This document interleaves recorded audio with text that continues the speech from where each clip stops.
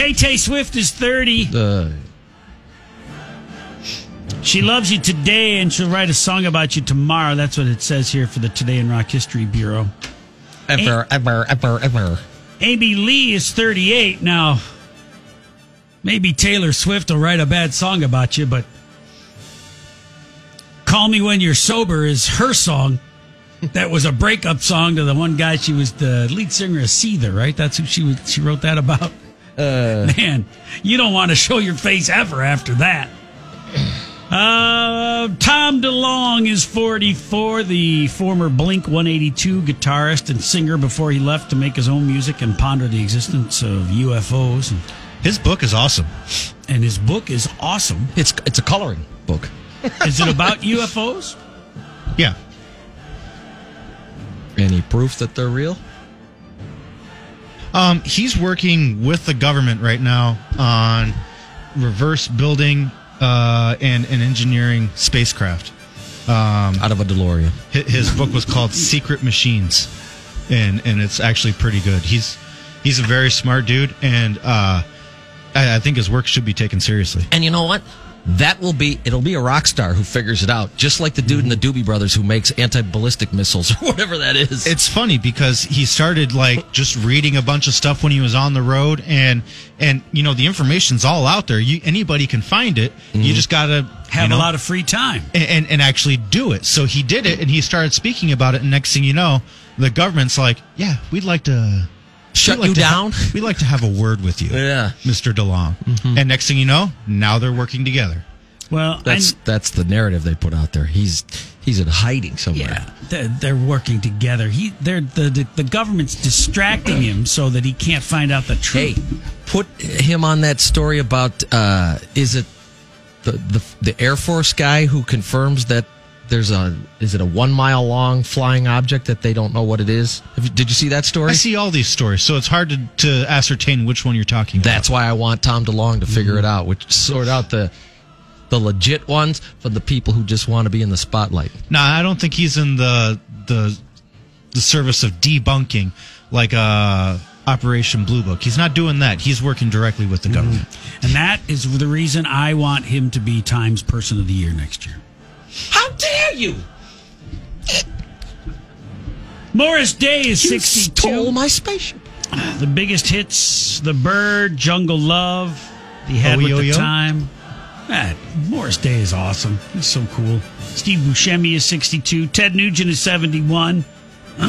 Jeff Skunk Baxter is 71. Same deal as Tom DeLonge. Mm-hmm. He read a lot of books.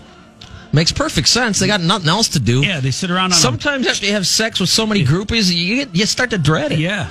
Got any books about UFOs or isn't there something military to read around here? Discipline? Yeah.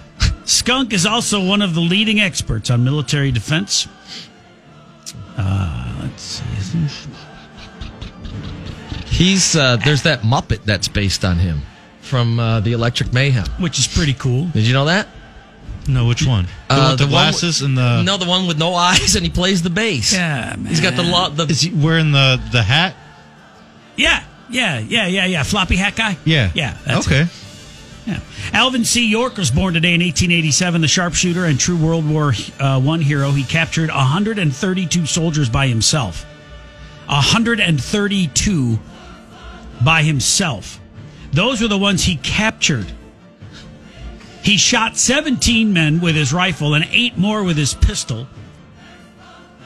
The remaining Germans were just too demoralized to fight and surrendered to one person. Gary Cooper played him in the movie Sergeant York. Here's some junk that happened today in rock history. 1915, the city of San Diego, which loosely translated means a whale's vagina, offered rainmaker Charles Hatfield $10,000 to bring rain to the city during a severe drought. By the end of January, the streams were overwhelmed and they caused major flooding. 20 inches of rain had fallen in the 40 days since they hired him. 50 people died in the ensuing flood, and so they refused to pay him. 1975, Foghat's Slow Ride entered the top 40. Millions of impressionable young rockers learned to jam that song, courtesy of Guitar Hero 3. 1978, the Philadelphia Mint began stamping the Susan B. Anthony dollar, the first coin to honor a woman. It was taken out of circulation quickly because it was very easily mistaken for a quarter. 1979, the national Christmas tree went dark to honor the American hostages in Iran. Only the star on the top of the tree was lit, and President Carter said the rest of the tree would not be lit until the hostages returned home. It was dark until Reagan's inauguration in January the following of 1981. 1985, Phil Collins made his acting debut. Nobody cares about that. Al Gore conceded the presidential election in 2000.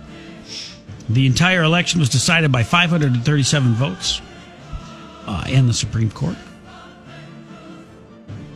2003, the White Stripes' Jack White was involved in a brawl with Jason Stolzheimer of the Von Bondies at Detroit's Magic Stick.